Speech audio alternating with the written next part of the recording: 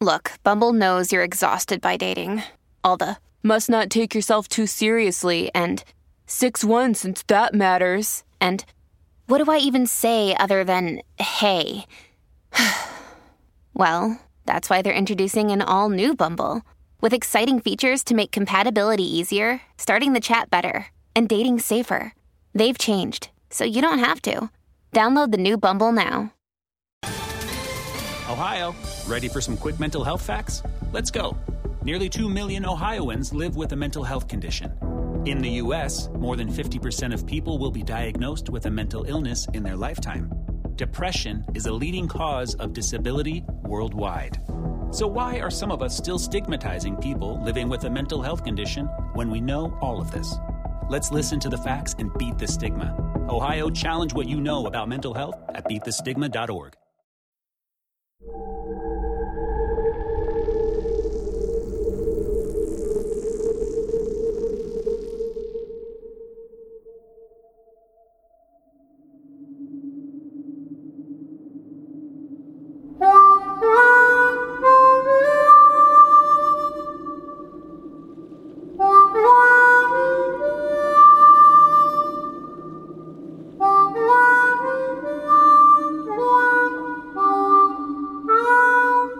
Much has been written about the dark mystique of New Orleans, especially its reputation as one of America's most haunted cities. After all, the 300-year-old town has seen more than its fair share of tragedies and heartbreak. Stories of voodoo and vampires have been prevalent in local lore for ages, and practically every building in the historic French Quarter claims to be haunted in one way or another.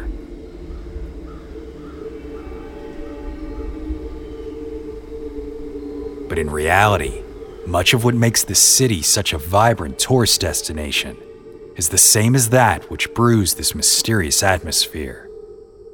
New Orleans is a place that refuses to let go of the past, whether good or bad. According to longtime resident and author Tom Piazza, the past in New Orleans cohabits with the present to an extent not even approximated in any other North American city.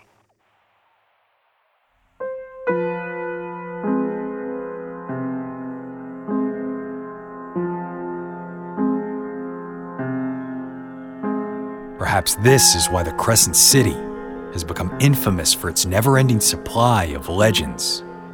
For there, stories are never forgotten. Instead, they adapt over time. Of course, one of the French Quarter's most infamous tales is a prime example of this evolution. It is the tale of a mysterious stranger who left a mark on the city so deep that the story of the event is still told to this day. A legend known to many as the massacre at the Sultan's Palace.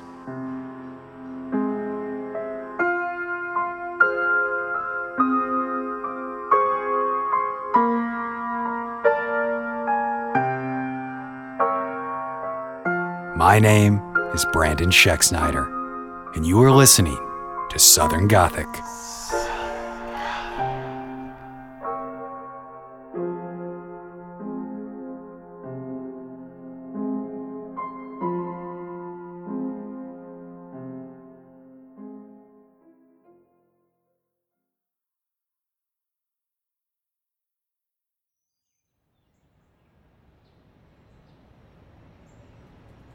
On the corner of Dauphine and Orleans, in the heart of the New Orleans French Quarter, is the stately Gardette-Laprette Mansion.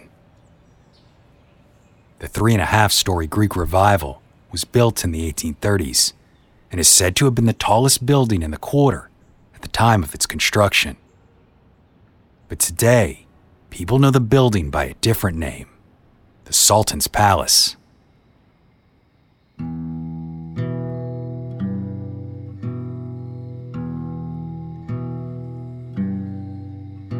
Not long after the Civil War, a mysterious Turkish man and his servant arrived at the port of New Orleans and rented this building from Creole businessman Jean-Baptiste Lepretre. Like many in the city, LaPretra was struggling financially, and this wealthy stranger offered a hefty sum for the lease. The man's name was Suleiman, and according to some, he claimed to be the Sultan of the Ottoman Empire. Although others say that the neighbors knew nothing of him, but what they could speculate from the opulence and mystery that would soon grace this French Quarter mansion. Almost immediately after receiving keys to the home, the locks and chains on the gates were changed, and heavy drapes were hung for privacy. Then, a ship full of Suleiman's fellow countrymen arrived to join him. There was staff to operate the household, a harem of women for entertainment, and of course security for their protection. Neighbors watched as valuable artwork, treasures, and decor from all over the world were paraded into the home, a drastic contrast to most in the city who were struggling financially at the time. But the thing of legend is what happened at night.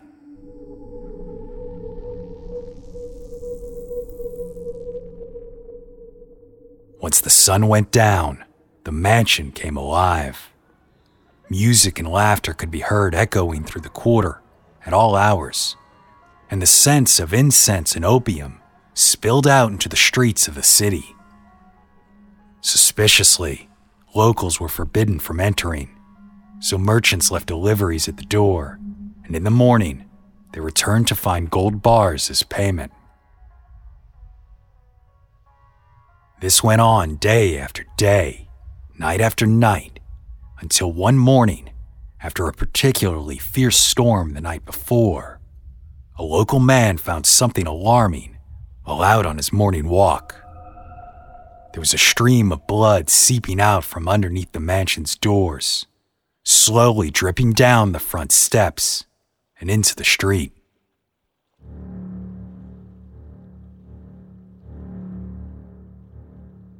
Frightened, the man quickly summoned the police, and when no one answered the door, they broke it down to discover a truly gruesome scene. The remnants of a vicious massacre unlike any other.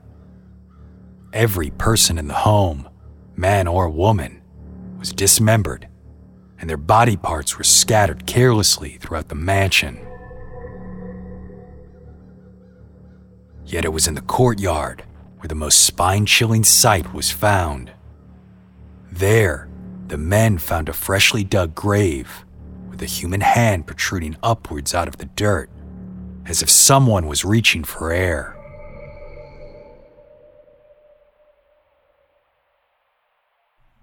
Now, who this man was depends on who you ask, but Suleiman was never seen again. As can be expected, the mystery of who could have perpetrated such a horrendous crime spread through the city like wildfire. Some claim Suleiman was the man in the grave that day, others that he was kidnapped for ransom, or possibly even the victim of pirates who were drawn into the city by his massive displays of wealth. But the most popular theory in town was that Suleiman was no sultan at all. Instead, he was the sultan's banished brother who stole the true ruler's wealth and wives, escaping to New Orleans where he could enjoy this treasure in relative obscurity. If this were in fact true, as many believe it is likely that the massacre was carried out by hired assassins sent by the Turkish ruler. Unfortunately, none of these theories have any basis in truth, and in reality, the lingering debate about who or why obscures the true mystery of the Sultan's Palace massacre. Was there even a massacre at all? And if there wasn't, then how did this famous French Quarter tale come to be?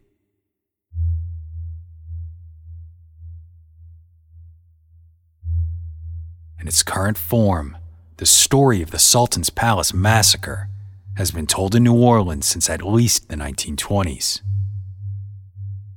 Helen Pitkin Schertz was the first to publish the tale, in her 1922 work, Legends of Louisiana, and for the most part, her version has stood the test of time.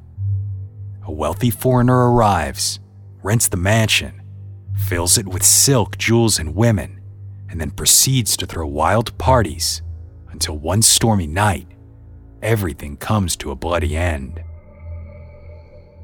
Schertz, however, makes no mention of a grave in the courtyard.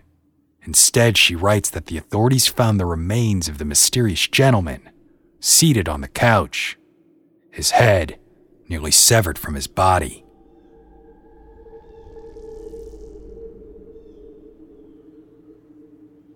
Schertz also claimed that ghostly activity had been reported in the mansion as a result of these grisly murders. She wrote, "Girlish laughter would ring from the third floor at times. There's a strain of a song reported, a man's pleading and abrupt silence followed by poignant groans. Holy water has proved ineffective in laying the little veiled figures which evanesce through the corridors and up the stairways, moaning in flight." Unfortunately, this Louisiana author made a significant mistake in her research. Schertz claims that the massacre took place in 1792, almost 50 years prior to the construction of the building where she says it took place.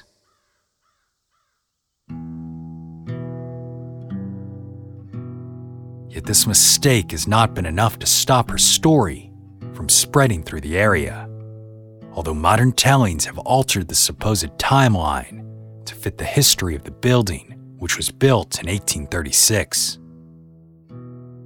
Of course, this mistake indicates that the history behind the tale is much more complex, and further research into it has proven fruitful, as it seems that while Helen Pitkin Schertz may have been the first to publish the story of a massacre, she wasn't the first to claim the arrival of a mysterious Turkish visitor to the Crescent City.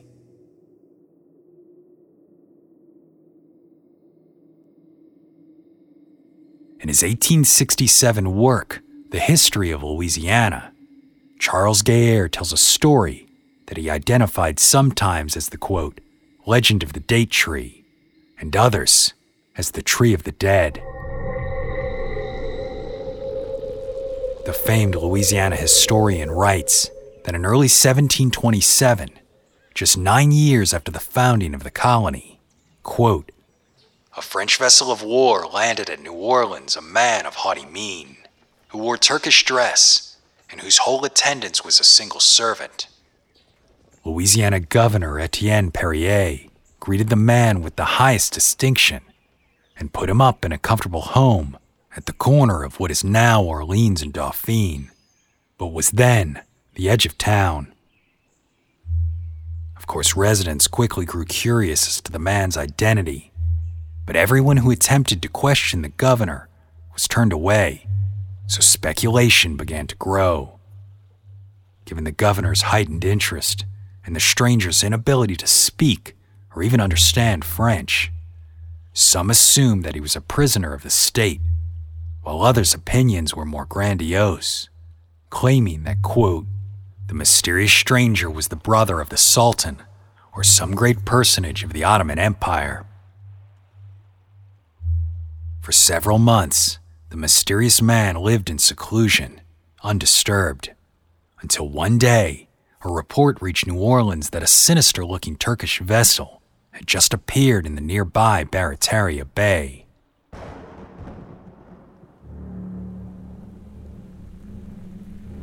Not long after, a fierce storm blew through the community, and with it, quote, a body of men who wore the scowling appearance of malefactors and ministers of blood were spotted. Then, after the downpour ceased, these men, their ship, and the mysterious stranger were gone. A search of the house yielded no hint as to either the man's identity or his fate, but within was a freshly dug grave where a marble tablet etched in Arabic was left. It read, "The justice of heaven is satisfied, and the date tree shall grow on the traitor's tomb.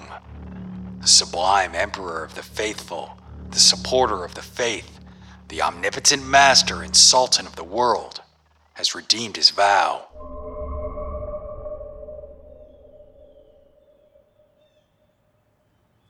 The people of New Orleans were left with even more questions. But eerily, not long after the man's disappearance, a foreign-looking tree sprouted from that mound of dirt in the courtyard. A date palm tree, which some began to call the Tree of the Dead.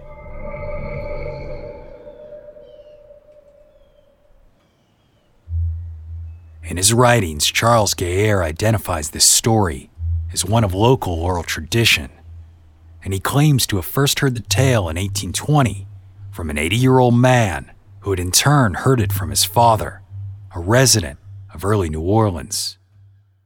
But who either of these men were is unknown, and aside from Gaillard's account, there has not yet been any other source that can verify such an event to have occurred, or even that a Turkish vessel was ever seen in Barataria Bay. However, what is absolutely factual is the existence of a date palm tree at the corner of Orleans Avenue and Dauphine Street. This tree was an oddity for the landscape of New Orleans, as dates were not native in North America. Instead, they were found throughout northern Africa and the countries of Southwest Asia, some of which were once part of the Ottoman Empire.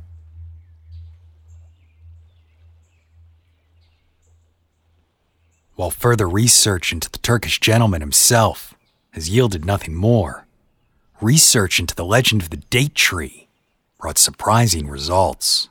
As it turns out, this very date tree was central to yet another New Orleans tale, one involving the famed New Orleans priest, Père Antoine.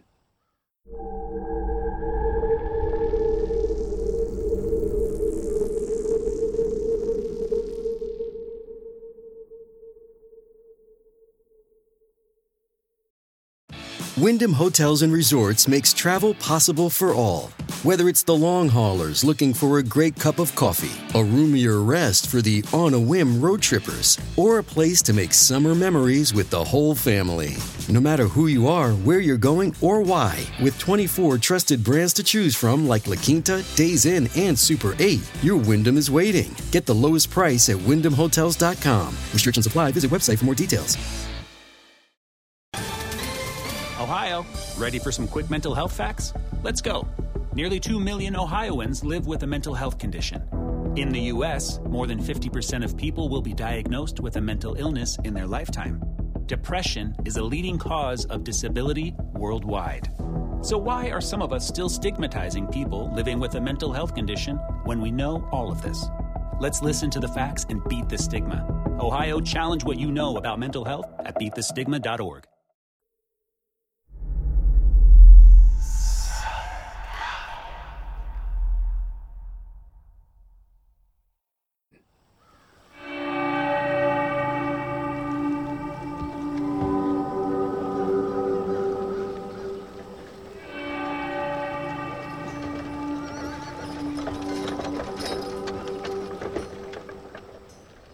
Capuchin friar Antonio de Sadea arrived in New Orleans in 1778. At the time, he was a rigid ideologue sent as a representative of the notorious Spanish Inquisition. As one can imagine, this did not sit well with the Creole citizens of New Orleans, so the colonial governor had the clergyman sent back to Spain after he made a destructive mark on the city. On March 21, 1788, a fire broke out in a nearby home and began spreading rapidly through town. But Antonio refused to ring the church bells as a warning to the citizens of danger because it was Good Friday and Catholic tradition would not allow it. As a result, 856 of New Orleans' 1,100 structures were destroyed. But the friar's exile from the city did not last long. In 1795, he returned to New Orleans as pastor of the Church of St. Louis, or what is now the beautiful St. Louis Cathedral. Despite the difficulties of his initial tenure and his reputation as a thorn in the side of the city's governing leaders, the priest's infamy gradually faded over time, and his reputation evolved into a beloved member of the community, known not only for his generosity and kindness, but also his generous care for the city's prisoners and enslaved people. Finally, Spanish friar Antonio de Sedea had earned his place in the heart of this mainly French Creole community, who had now taken to calling the man Père Antoine.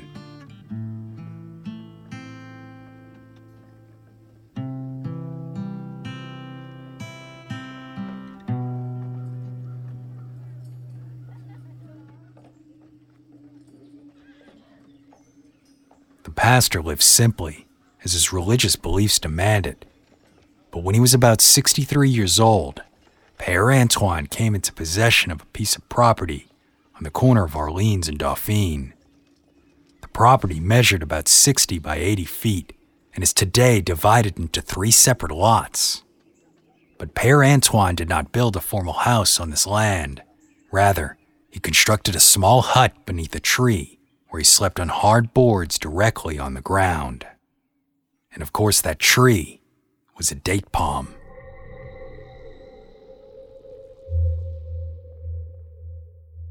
Père Antoine cared greatly for the tree, and his affection was well known throughout the community, even after his death in 1829 at the age of 81. In fact, the priest even mentioned the date palm in his last will and testament, under the condition that should any later property owner cut it down, they'd immediately forfeit their rights to the ground. British geologist Charles Lyell described the unique landmark in his 1849 work, Second Visit to the United States. He wrote, quote, "The tree is 70 or 80 years old. For Père Antoine, a Roman Catholic priest who died about 20 years ago at the age of 80, told the surveyor that he planted it himself when he was young." Residents of the city clearly associated this unique tree with their beloved priest, and perhaps unsurprisingly, stories about the date palm's origin began to emerge. In 1866, American writer Thomas Bailey Aldrich published Père Antoine's Date Palm. Aldrich reflects on Lyell's mention of the tree, claiming that it made him even more interested in the priest's story. He recounts that in 1861, while in Alexandria, Virginia, he met a woman from New Orleans named Miss Blondeau, who recounted to him the story of Père Antoine and the origin of the date tree. His work began as such. "Near the levee, and not far from the old French cathedral, stands a fine date palm, 30 feet in height, spreading its broad leaves in the alien air."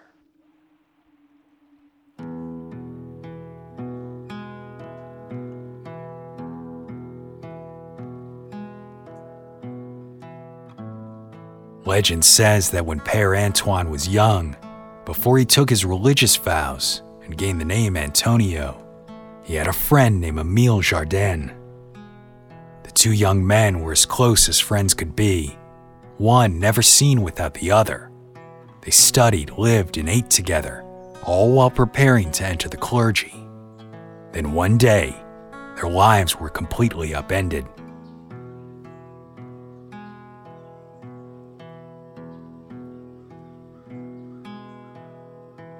A woman the men knew had died unexpectedly, leaving behind a daughter named Angelise, who was about 16 or 17 years old. So Antoine and Émile took the woman in and promised her that they would love and watch over her, as if she were their sister. But Angelise was said to have had a, quote, "strange wild beauty" that made other women seem pale in comparison. And as the months went by, Antoine's feelings for her turned romantic. Either out of respect or fear, the young man kept his feelings a secret for as long as possible, Then one night, he finally mustered the courage to approach his beloved and ask her to run away with him. But Angelise was gone. She and Emile had left together with nothing but a note that read simply, "Do not be angry. Forgive us, for we love." This was a heavy blow for young Antoine, but he refused to despair and continued through with his plan to enter the church.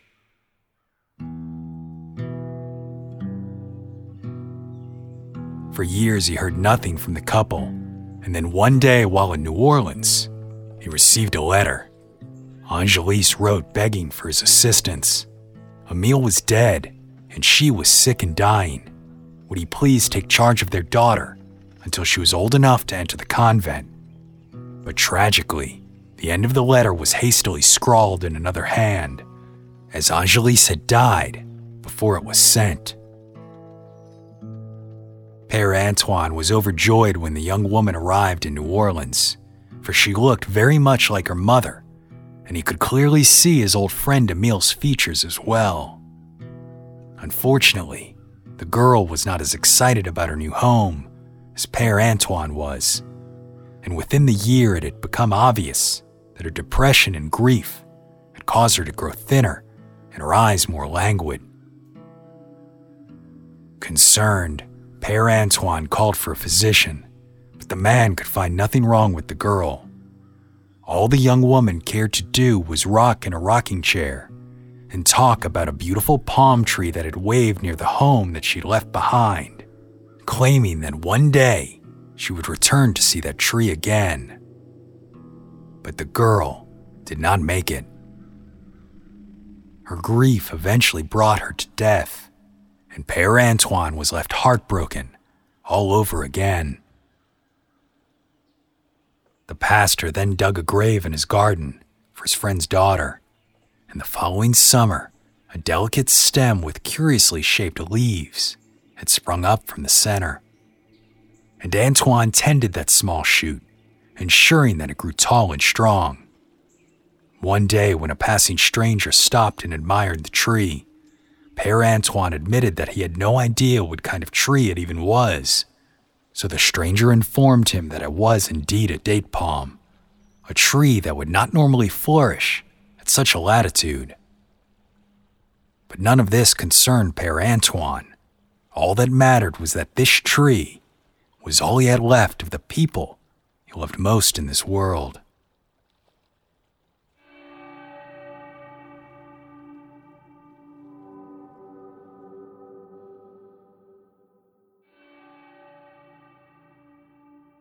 Père Antoine died in 1829 at the age of 81, and despite his rocky start in the Crescent City, he was mourned by the entire community and was interred in the St. Louis Cathedral. As for the date palm, it was said to have bloomed its last in 1853 and was eventually cut down at 6 o'clock in the morning on July 12, 1866, as the wood had gone soft and rotten. An article in the Daily States newspaper wrote of the event, quote, "The historic palmetto date tree has been a central figure for many sketches of old New Orleans, and its familiar presence was dear to those residing in the locality, as well as the old citizens, who for so many years had gazed upon it and told of its history. It had become feeble, however, by reason of its great age, and threatened to fall at any moment, endangering human life. At the time of its removal, the tree was believed to have been over 150 years old, proving Père Antoine's association with its origin one of myth. But notably, the 1853 newspaper article does not discuss the Spanish priest, but rather a mysterious Turkish stranger who arrived in the city in 1727 and later disappeared. Clearly, these tales have intertwined, grown, and evolved together, much like the city of New Orleans itself.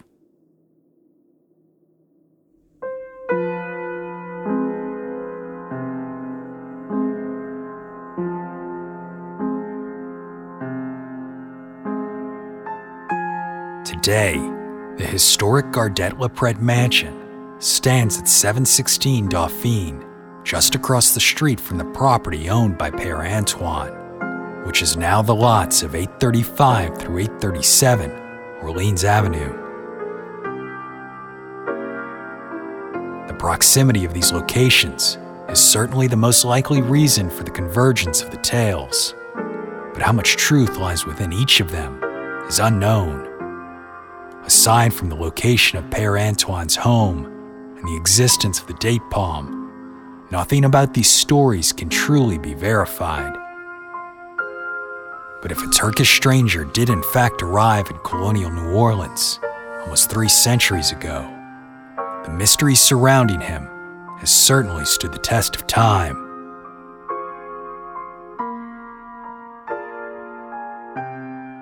My name is Brandon Schexnayder, and you've been listening to Southern Gothic.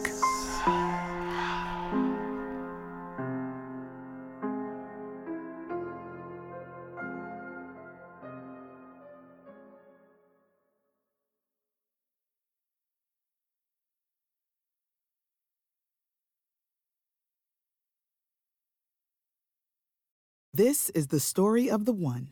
As head of maintenance at a concert hall, he knows the show must always go on. That's why he works behind the scenes, ensuring every light is working, the HVAC is humming, and his facility shines. With Grainger's supplies and solutions for every challenge he faces, plus 24/7 customer support, his venue never misses a beat. Call quickgrainger.com or just stop by. Grainger, for the ones who get it done. Have you ever wondered who the Mary was from Bloody Mary? If the Loch Ness Monster was real, or if Ouija boards actually worked? On each episode of the family-friendly Unspookable, we look at the histories and mysteries behind your favorite scary stories, myths, and urban legends to get the real stories behind the scares. Want to solve your next mystery? Find and follow Unspookable now wherever you get your podcasts.